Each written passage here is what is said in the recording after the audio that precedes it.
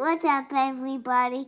Thanks for tuning in to Beam Radio. That I could have gotten Josh on board with calling the podcast the Pidcast. That would have been good. I would think we Ooh. probably need to start saying that. Yeah.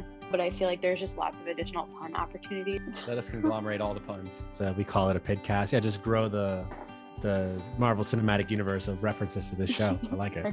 Exactly. Yeah. Puns all the way down. This could be the Man. Avengers of your Avengers podcast, and you could have other ones that are I like this idea. just a couple of people, and that could be the Pidcast. Avengers, or did you say Eventers? Ooh, well played. Bruce. Hello, everyone, and welcome to this episode of Beam Radio. Once again, we are joined by our fabulous panel of hosts. We have Lars Vikman. Hello. Hey, Lars, welcome. We've got Stephen Nunez. Hello. Hey, Stephen, and Josh Adams. It's a me.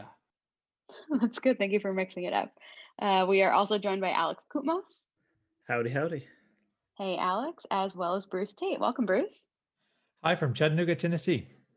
So we have got a great episode for you guys today. We have got our very first, I believe, special guest appearance, but I won't spoil it. I'll let Alex, who is our main host for the day, introduce our guest in just a few minutes. Before we move on, though, I would love to get some updates from our fantastic sponsor, Groxio. Bruce, what's new with Groxio? So right now we are working through the basic math behind machine learning, and that means that we're kind of looking at models and breaking down a neural net to the basic primitives of multiplication and function calls and broadcast addition. It's really pretty straightforward, but the math behind machine learning is kind of dense and it has a lot of vocabulary around it. So we're breaking it down for programmers to open it up to the rest of the community.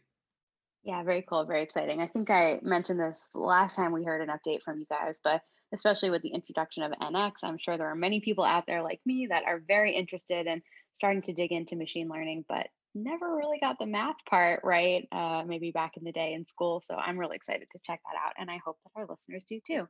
All right, one more fun thing before we move into our main topic and our special guest for today. We got a fan question. We're so excited. So I think we've mentioned this a couple times in recent episodes and we've tweeted it out, but we want to hear from you guys. We want to hear from our listeners. We want you to submit your questions, so you can @BeamRadio1 on Twitter, ask us anything your heart desires, and we will answer it within reason. And we are now calling this the Beam Radio Process Mailbox, and we've actually received a message in that mailbox, and I am going to pass it over to Bruce to introduce our very exciting fan question. Take it away, Bruce. Yeah, so this question comes from Makbul from India. And Makbul actually guided me around Bangalore when I was there, when I was in India for the conference there. And the question is, how do you count reductions? And this is a telemetry OTP process kind of question. And I think that Josh is probably the best one to answer this question. So I've added a link to the show notes to a talk by Brian Hunter at ElixirConf 2017 called Elixir by the Bellyful, where he goes into great detail into how the scheduler in the Erlang VM works. But basically, you spin up a certain number of schedulers, and in general, it looks like one per CPU core plus some others, maybe. And those schedulers each are going to get a queue of processes. And so they're going to go through the queue. They just have a list, and they go from the top to the bottom of the list. And each process gets 2,000 reductions is the default. You can change this in the VM, but since R13, it's been 2,000. Yeah, that's it. So it'll go through 2,000 reductions. A reduction in general is a function call in Erlang. So if a process makes a function call, boom, that's a reduction in general. But if you have a NIF or a BIF, they have to sort of tell the scheduler how many reductions they should count as at a particular portion. And then once you hit 2,000, the scheduler is going to pause the process. It's not going to move forward anymore until the scheduler gets back to it. So that's the whole thing. Very cool. Thank you for sharing that. I certainly learned something new, and I'm definitely going to dig into this link that we'll be including in the show notes. So thank you, Josh. All right, so I think we are ready for the main event. Our host for the day is Alex Koutmos. And Alex, I'm going to hand it over to you to introduce our very special guest. Go ahead. Sure thing. Yeah, today's a very special episode. We have our very first Beam Radio guest on the show today, and you may know him as the author of the Open Job Processing Library, Parker Selbert. How's it going, Parker? Great. Thanks, Alex. Nice to be here. Yeah, good to have you. So for those who may not know you outside of your work, on Oben, can you tell us where you're at, what you're working on, and maybe what your Elixir story looks like? Sure. So where I'm at in the world right now happens to be outside of Chicago, though my family does like to travel a lot, and so that would be unusual most years. But for the past year or so, we've hung out at our home base a lot. I am a partner with my wife. We run Soren, and Soren makes Oben and Oben Pro and those things. And I'm also a staff engineer at DScout, which is a mobile research company based in Chicago, where I contracted for about 9 years and have been a full-time employee for the past 1 year. So it took a long time. It was like a really long wedding proposal and then finally sealing the deal. I got into Elixir. Actually, I got into Erlang first, and that was directly related to Bruce's book, 7 Languages in 7 Weeks. Went through all of the various languages there, tried them out. Got really into Erlang, read Joe Armstrong's initial book, but just couldn't find a way to actually apply Erlang. And at the time, I was following Tony Arcieri's blog. Tony had been working on a different Erlang Ruby kind of mashup, and he ended up seeing, it was called Raya, right? Yeah, and he saw what Jose was doing with Elixir and said, "I give up. This one's too good." And around that time, I started checking it out, and I don't think I really got any traction with it until about the time that Dave's book came out. And at that point, I went through the whole thing and then just started writing libraries in it, and managed to squeeze it in at DScout because we were doing notifications that we had been using Socket.js for, and it crashed all the time. It was really, really horrible. And so rewrote it as straight Phoenix channels. I'm skipping over a little bit of the learning process there, but that's really where professionally I got to start using it on a fairly regular basis. And so that's kind of what kicked that off. So what kind of differences did you notice in production after you started deploying your Elixir stuff? Oh, stability. It never went down. It never crashed. I mean, well, if it did crash, we didn't notice it. But even back then, and this is probably 6 years ago, maybe more, 7 years ago. Even then, it just was pretty seamless.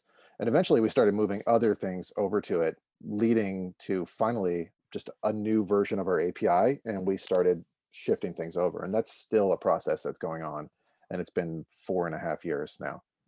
So very slow, but very steady.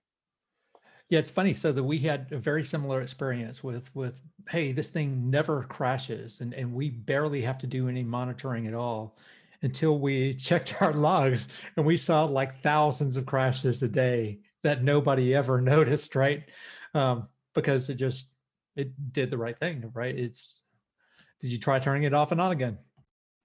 Yeah, and we wouldn't. I think this is before Honeybadger. We use Honeybadger just for historic reasons, and I don't think we ever even got notifications about something going wrong, which made us think maybe we didn't hook this up right, or we're missing something. But it just turned out that it worked seamlessly. So I know that's not how it always exactly goes. the use case I had for my first Elixir production application, and it was exactly my story, which is it ran for a really long time, and then the startup CTO called me and said, "Hey, can I shut this machine down?" And I was like, "No, it's like one of your core features." He was like, "Why have I never heard of it?"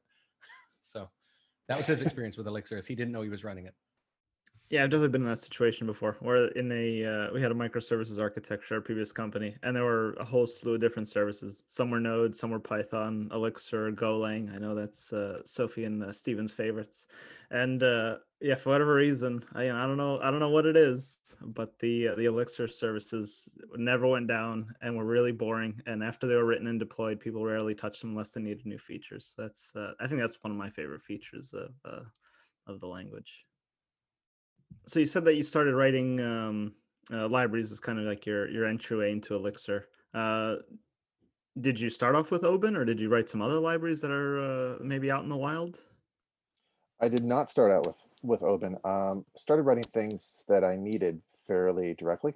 So the Braintree Elixir library, an implementation of temporary, which is just a temp file kind of thing, which is mostly what Plug adds, but I needed it outside of a Plug context. A feature toggling library that has multiple backends, And then initially, because we at DScout had been running Rails for so long and relied heavily on Sidekick, I needed a way to enqueue jobs in Rails and have them run, but also vice versa, so we could start porting things from Ruby over to Elixir. And so I created a library called Kick.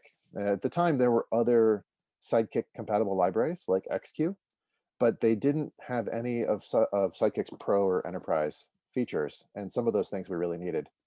And so I started porting those um, and got pretty into the weeds with some of those features. And eventually it was too complicated to maintain and also just didn't really get much community adoption, which is okay. But that was about 2 years ago. And that's around the time that Redis Streams came out. And so I did a spike actually in Kick to port it to Redis Streams. And the idea of streams is kind of taken from Kafka, but it's that you have this infinite stream, you can have as many consumers as you want, and then things stick around afterwards, and you can eventually compact them, or you can go and rewind them and observe them. And in doing that, I realized a lot of the features that were in Kick that were important, like scheduling jobs or doing retries, and it just didn't really work actually with that kind of stream. And that was the point where I transitioned it and made it into something different and made it into Open. Gotcha. Yeah, Redis is interesting. There's a lot of projects that are kind of like derivatives of Redis that I've never even heard of. Streams I've never heard of until you brought it up. But then there's also like a full text search in Redis as well. And yeah, it's an interesting project. And I know we bag on Redis every once in a while and say that we don't need it in our projects, but it is a pretty interesting piece of tech, and there's quite a lot there. We used it for set math on an API one point, and using Redis to do set math on stuff in memory is like, in a language other than Elixir, it's pretty impossible to beat. In Elixir, I'd still reach for it for some of the stuff we were doing. So I think the story of going from Erlang to Elixir is a pretty unique one. I mean, we hear a lot of people coming from like Ruby and going to Elixir. I have a pretty weird one going from Java to Elixir and missing the whole Ruby train. But what were some of the things that you noticed going from Erlang to Elixir, and do you think that made you a better Elixirist? Were there some things that you had to unlearn, like rebinding variables, or how's that experience? I was really doing Ruby, and so that's how I knew of Jose in the first place and all that. It was this side interest about Erlang that I had looked into it, but I wasn't really writing any Erlang. And honestly, you can read an entire book. Like I read all of Joe Armstrong's book, but because I wasn't doing it in practice, that just didn't stick at all. And so it wasn't until later when I came back across things when I realized, oh, that's what this was actually about. That's what they were talking about.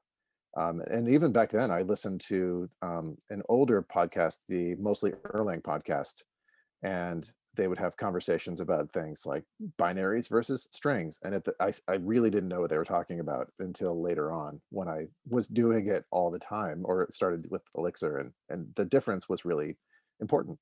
So one of the things that really impresses me about the Elixir community is how library authors do a really good job of kind of leveraging all the tools at their disposal to make a really, really great developer experience. One of these things that we've seen kind of recently is, NX really pushing the limits with macros, and you can, depending on your environment, get the Elixir code that compiles natively or to the GPU or to Elixir, and it's pretty amazing. LiveView is another good case where we get like a single page application experience, but on the server side. And I think Open does a phenomenal job of really pushing those limits with what you can get done with just Postgres, and it really simplifies kind of the tech stack. All you have is your backend and Postgres, and you have an amazing job processing library at your disposal. We kind of dove into some of the things that led to creating Open, but where do you see it fitting into your stack? Have you really pushed its limits and seen this is how far you can go with Open, and then after this you kind of need some other tools? What's that kind of look like? Well, I can say at DScout we are really heavily background job dependent. We do a lot of media processing, a lot of asynchronous message kind of calculating digests and broadcasting things out. And so I'd say there we have over 50 background jobs. And pretty elaborate auto scaling thing to handle surges in media processing. So we'll scale up to quite a number of media processors. And so that's pushed it a little bit, but just being there's a open Slack channel in the Elixir Slack, and a lot of people from around the community hang out there. And so I hear a lot of various use cases and troubleshoot a lot of things. And so I know that some people run millions of jobs a day, up to 20 million jobs a day. And so that's pushing it much farther than I expected people to be able to push it. And then in some situations, people are using what are more pro features to do batches and these things. And some people have batches of a million jobs where it's doing multiple batches in sequence and then calculating something at the end of that. So it has scaled farther than I expected it to be able to, especially when you involve a dedicated database. I know cars.com, for example, was a pretty early adopter due to some vocal support from Chris McCord, and they even run everything with a dedicated database. But because they can still use Ecto, they've managed to scale that in a way where it doesn't impact their primary application. And I know other places, say your Bleacher Report size, Reliance, something like Kafka, I think they have a much more bespoke set of needs there. And it isn't really that they just want to offload things and coordinate them. So I think that for the most part, I haven't heard people moving away from it due to Postgres not being able to support it. It's when people have had some other need or because they just really want to use Rabbit or something else. So this is cool to me because it looks in some ways like the language enables the infrastructure, and the pair of those two together kind of attract a community that you wouldn't normally have attracted, right? So that to me is an exciting sign of Elixir's adoption. I think that's very accurate. And the perceived simplicity of it, the fact that you're still just using your own Postgres, which so many people are in anybody who has a web app, maybe not anybody, but I would say 19 out of 20 are using Postgres in some way. So it provides a pretty seamless way to layer on this persistence and horizontal scaling on top of something. And it would not be possible without Elixir. I mean, many of the features would not be possible without Elixir. Yeah, I'd love to dig into that a little bit more. And I think I'm not at all surprised to hear, frankly, what a massive scale Oban is already dealing with. And I sort of anticipated you saying that there are things that are possible because of Elixir. But yeah, like what, for example, and how? What do you feel like Elixir has really lent to Oban? So I'll back into this and saying, and retelling a brief anecdote. So Jose contacted me months ago and was talking about this notion of doing streams in a replacement for Kafka purely in Postgres that would do this kind of stream type processing. And then we ended up talking about whether you could do something purely in SQL so that you could share it between multiple languages. And that led me to actually take much of Oban's functionality and re-implement it purely in Postgres SQL, which went amazingly far.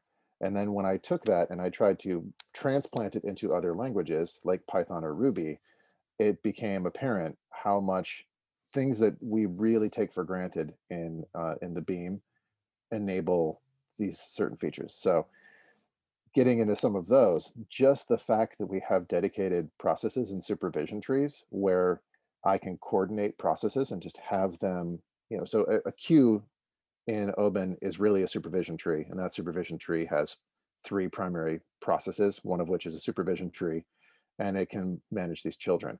And just the process of doing that and not having the failure in one thing cascade up is pretty much impossible to replicate somewhere else. But even really small things, like I want to have something that happens every 1 second. And in Elixir or Erlang, that's just send a message to myself 1 second from now, 1,000 milliseconds from now. And it just keeps working.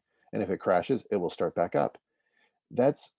You can't do that somewhere else. You can set a timeout in something like Python or Ruby, but it will still possibly just crash your process or interrupt whatever you happen to be doing. And so you have to make really complicated data structures to just keep track of time. And the idea of having something that just runs on an infinite loop and kicks things off, you'd have to have a thread pool, and then you can't spread that across multiple processes. So how do you have that utilize all of a computer? So we get so much vertical and horizontal scaling and stability from the Beam that you can't get somewhere else.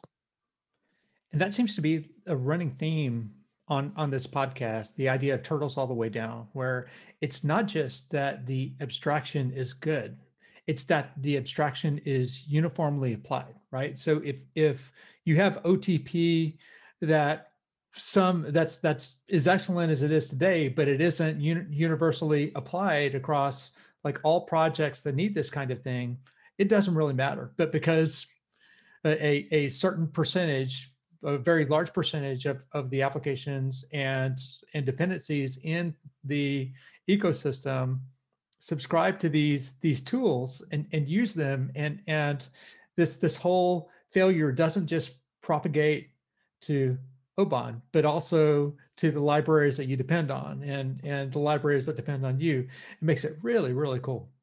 I agree. And I think other libraries that have come in and become sort of standards, most notably telemetry, enables so much beyond just our ability to monitor things, but also, or to build really beautiful graphs or to generate alerts. But it's been really central to the way that Oban works as well, and that we can have logging or anything that a end user or an application wants without modifying the core library at all. And consistent abstractions across the community enable so much of this. Yeah, and I think it dovetails with this other theme that's sort of been woven a bit throughout many of the conversations we've had so far, which is that this is really the reason why Elixir is such a strong contender for solving so many problems across the board. Like you mentioned, the telemetry tooling, your ability to make fault tolerance a first-class citizen within how you manages your queues in this messaging system. And I'm sure this won't be the first such shout out in this episode, but I particularly enjoyed the discussion in your talk at CodeBeam about I think you called it queue graceful shutdown or something like that. And you kind of described how each queue is a supervision tree and how that gives you the ability not just to say that, okay, the system is fault tolerant, but to control how it behaves under failure circumstances, to say, under these circumstances, I want related producers to stop or related consumers to stop. And I think having that fine-grained control is something that the Beam gives you, that Elixir gives you, and it makes a tool like this really, really powerful, really flexible. Yeah, that's how the original idea from that actually came from how Cowboy shuts down. So Cowboy, you can have it drain the queue, the connection queue, and it uses a similar, I mean, it's in Erlang, but it uses a similar looping kind of construct, and the fact that it knows exactly how many processes are out there, which is also just amazing. If I was in some other language, am I going to count the threads? I'd have no idea what that thread was doing or if it was actually finished. And so I think in that case, in other languages, you end up just having cascading exits. You try to hold something and then exit, and we don't have to deal with all that mess. And I think that's brilliant. Yeah, Erlang got the abstractions and primitives right for building really cool stuff. And I've definitely had a good experience with what I've done so far with Oban. So I did some client work where they were transitioning off of an unmaintained or less maintained worker library, work queue library, and they wanted to give Oban a whirl. And it was just follow the guide, set it up. It was very straightforward as a process. Then, like, okay, time to do some tests. Yeah, okay. Test coverage is there. It's easy enough to test these things.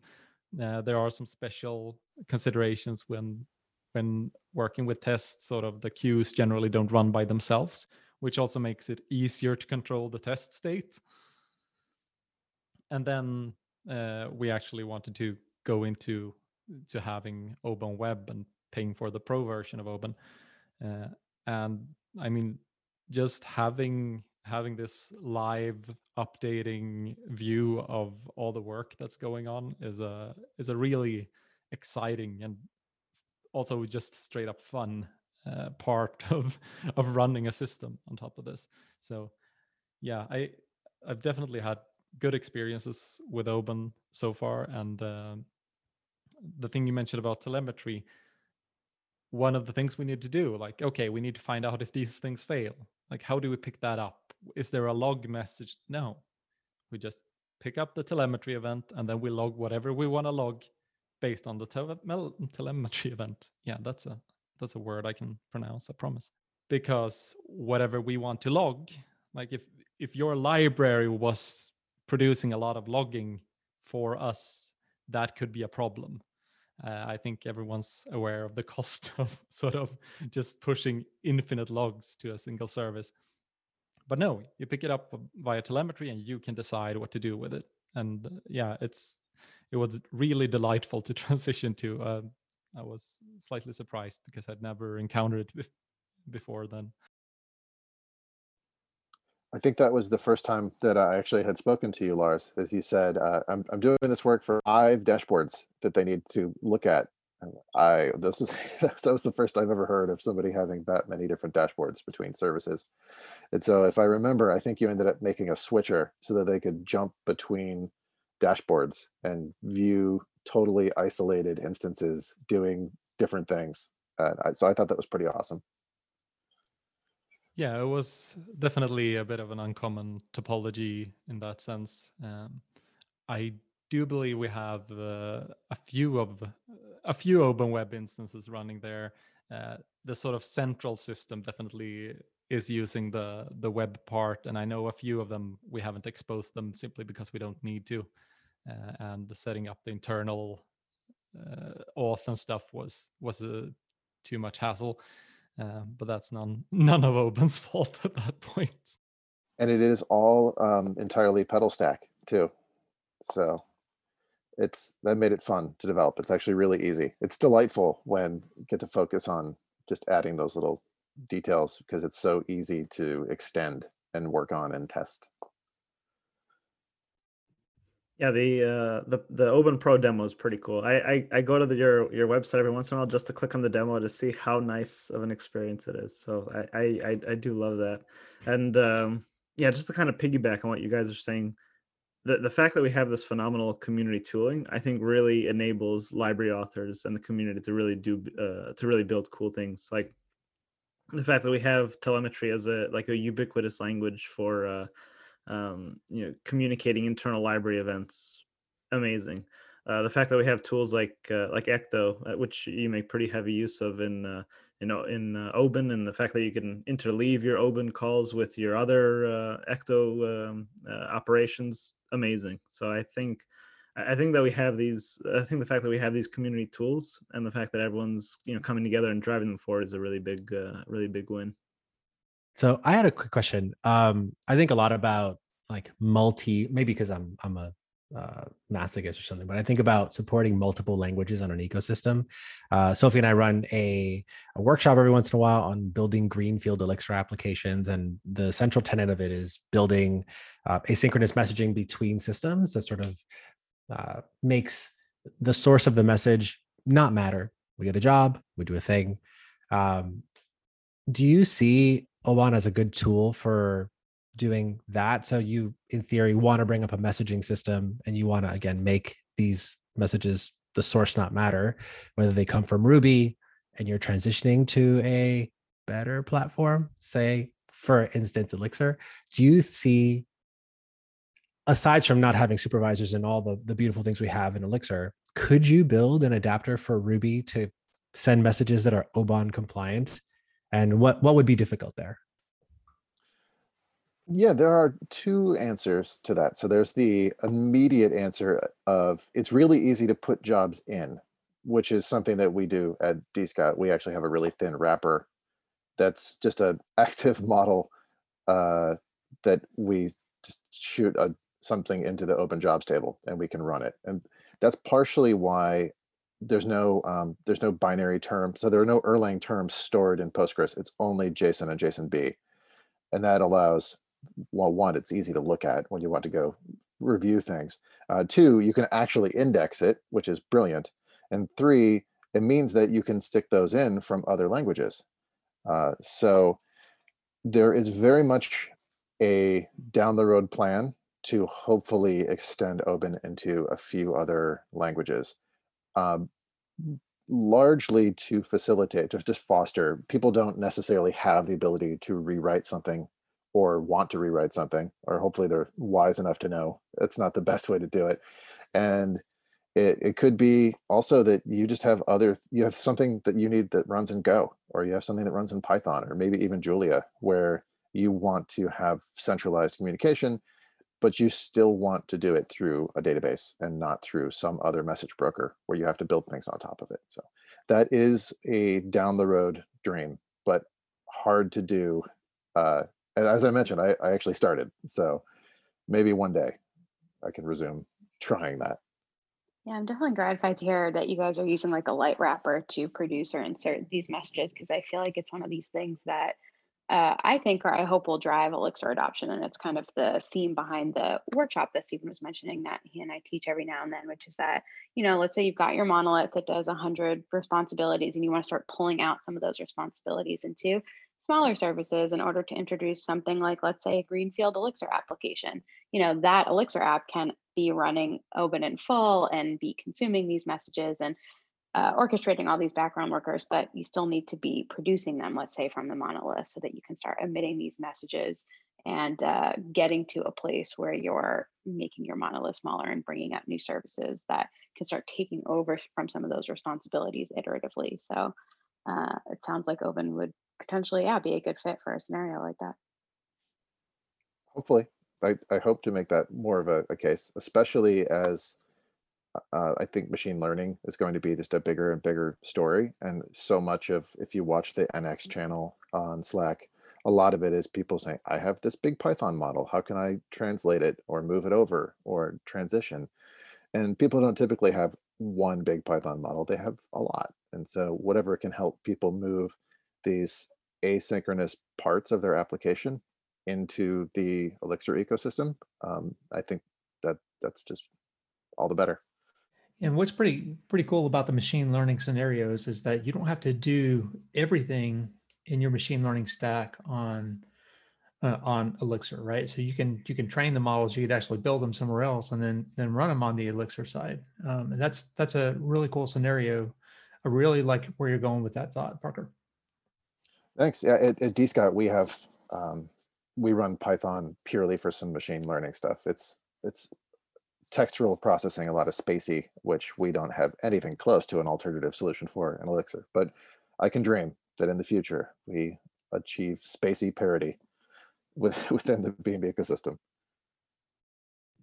Yeah, I have found that Elixir is great, even if you don't tackle your primary business case in Elixir. It is great for orchestrating kind of these external things. Do you run like these Python bits like via, was it EarlPy, or are they just kind of like separate services and you talk through a message queue or something? They're separate services and we talk through a message queue. Just it was an easier way to scale them separately from the Elixir side of things.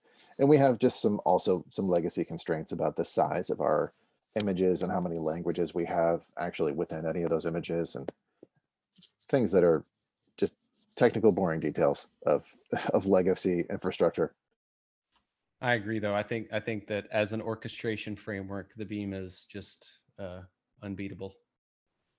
So one thing that I find interesting with Open is that it does some what I'd call less common SQL stuff, especially Postgres stuff, where it's not just selects and creates and updates. It seems you really get into the feature set of Postgres. Could you touch on some of those special sauces you've been using there? Because I feel like what it does is not necessarily what you would expect for just your bog standard, like put something in there, check if there's work to be done, kick off work. But rather, it seems like you actually thought things through and used the tools that were available, which is interesting. Yeah, there are a few features of Postgres that make Open possible, and possible in a way where it actually can scale to a lot horizontally and vertically. So you can run hundreds of concurrent jobs across dozens of different nodes, all from the same queue, and you can have everything stored in the same table. And a lot of those things come from what I call modern Postgres, even though it's really not that modern, considering that I think Postgres is on version 14 now, and Open works with anything since version 9.6. There are great features since then that we can't really utilize, but so a few of them that are part of the quote unquote special sauce is select for update. So the idea is that it used to be that if you wanted to have concurrent consumers from the same table and you wanted to pull jobs out of it, you had to take locks of some kind. And even very fast advisory locks, which are application determined lock values, even that, you'd end up with these really big tables and it would have to scan through locks and there'd be this contention. And a while back now, as of Postgres 9.6 or whatever, it got the ability to very efficiently have different transactions select from things and immediately ignore something if it's already fetched. So that means that most times when it goes to fetch jobs, by it I mean a producer, when a queued producer goes to fetch jobs, it takes a millisecond, maybe 2 milliseconds. So it's really fast to pull things out of it. And another aspect that you might be referring to, which is that Open is pretty much all in on PubSub, and particularly Postgres listen notify PubSub, which is hugely, hugely useful. So it's amazing that distributed Erlang is out there and great for those that have it set up and working for them, but it takes a while to actually get that working, especially as you grow out. And when you're using something like Postgres that's already a centralized database, if you can leverage the fact that you have a centralized database and you have this consistency, that just makes operations so much easier. And so by using the listen notify centralized PubSub, it makes it easy to notify queues that they have a job available or to just do things that are communication. So in the UI or just even through a manual operation, I can say I want to stop or kill a job or cancel a job that's in flight. And that message gets broadcast out as PubSub and then picked up in all of the nodes. And the nodes all say, am I running this job? And then they go in and kill that job, which simplifies just the communication and the flow between things. And that's pretty much how all of it works. Starting queues, stopping queues, killing jobs, notifying about jobs. It all has this centralized mechanism. And I'd say that's the biggest place where totally have leveraged what Postgres has available. Very nice. And yeah, that's sort of been my experience with building for Elixir as well. Like if you can make something send you an event, you can do very cool stuff. And in this case, I think it's a very good effort to, since Open already builds on having this one source of truth in the database, leveraging that to not force people into Erlang distribution, because Elixir is a perfectly sensible choice for a shared nothing sort of architecture, the sort of standard web app backed by a database where the database is the only shared source of data. You can absolutely do that with Elixir, and it's a nice, comfortable pattern. And I think you're making a mistake if you absolutely force people into using distributed Erlang, because that brings a bit of complexity. So yeah, I think that's again something we get back to a lot. Pragmatic choices, like incredibly useful real world choices. I think that links into what we were talking about before a little bit too, is that people can't necessarily, not all Elixir apps start as a greenfield thing, or they're ported from something else. And in reality, we aren't all running in our own little open cluster or on GigElixir or something. A lot of applications are running on Heroku. Just going by people that are Open Pro subscribers, I know that 40% of apps are actually running in Heroku. And that's a lot of people that can't make use of distributed Erlang at all. And so if you had that as a requirement, it would be a non-starter for them to adopt Open or other parts. So that's what's great about, say, Phoenix channels. You don't have to use PG. You don't have to use process groups. You can use Redis. You can use even Postgres. You can use other things that ease the adoption.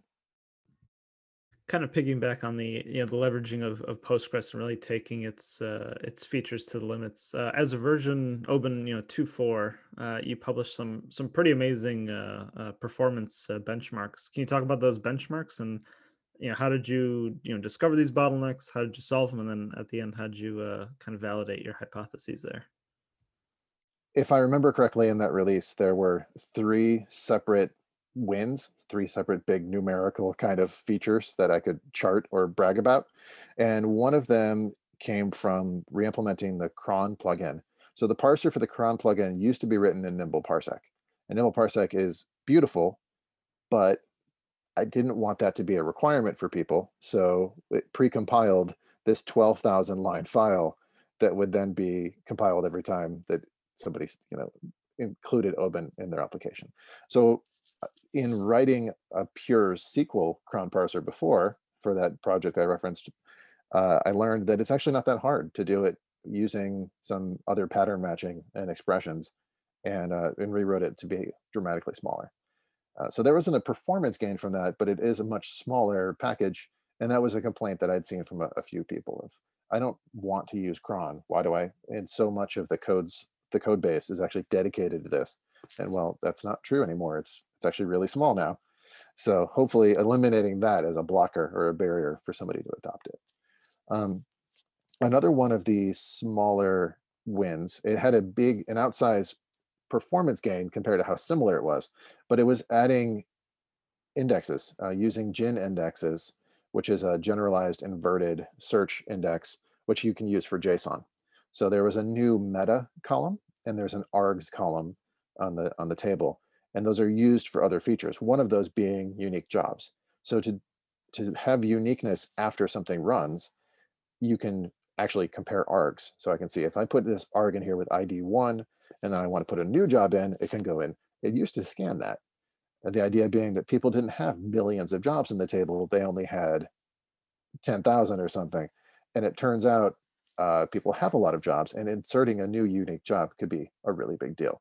So by adding these not unique index, adding these GIN indexes, it dramatically sped up unique insertion with only a really marginal hit on inserting things. And so some of those charts actually show the throughput benchmark of how fast you can insert things and pull things out.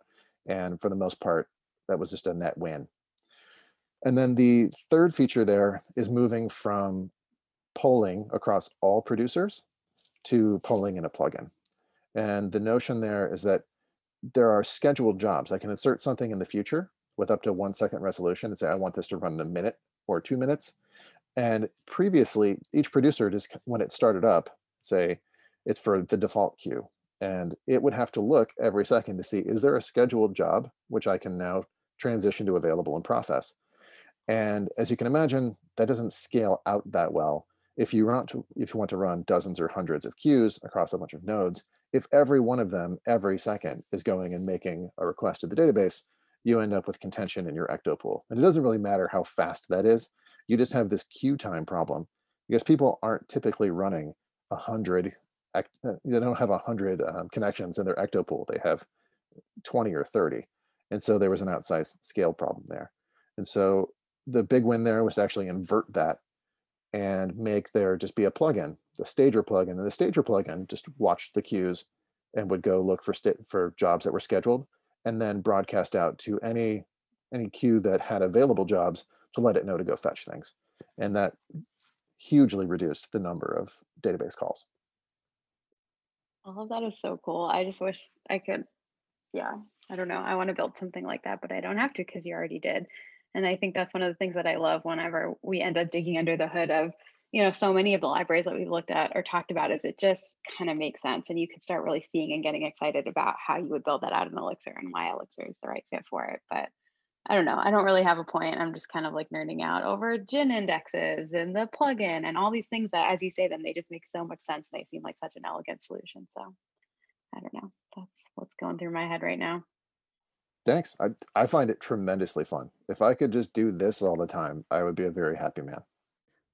As a side note, I definitely want to add that once the Codebeam talks are published on YouTube, people should definitely check out your talk because your slides, well, I guess they're not slides, they're hand-drawn images of the architecture are just phenomenal. And you did a great job of kind of going through and saying how all these components are interrelated and how they operate. So I commend you for putting all that effort into making those diagrams. I don't know if I could ever do that. So good work. I always appreciate good engineering lettering.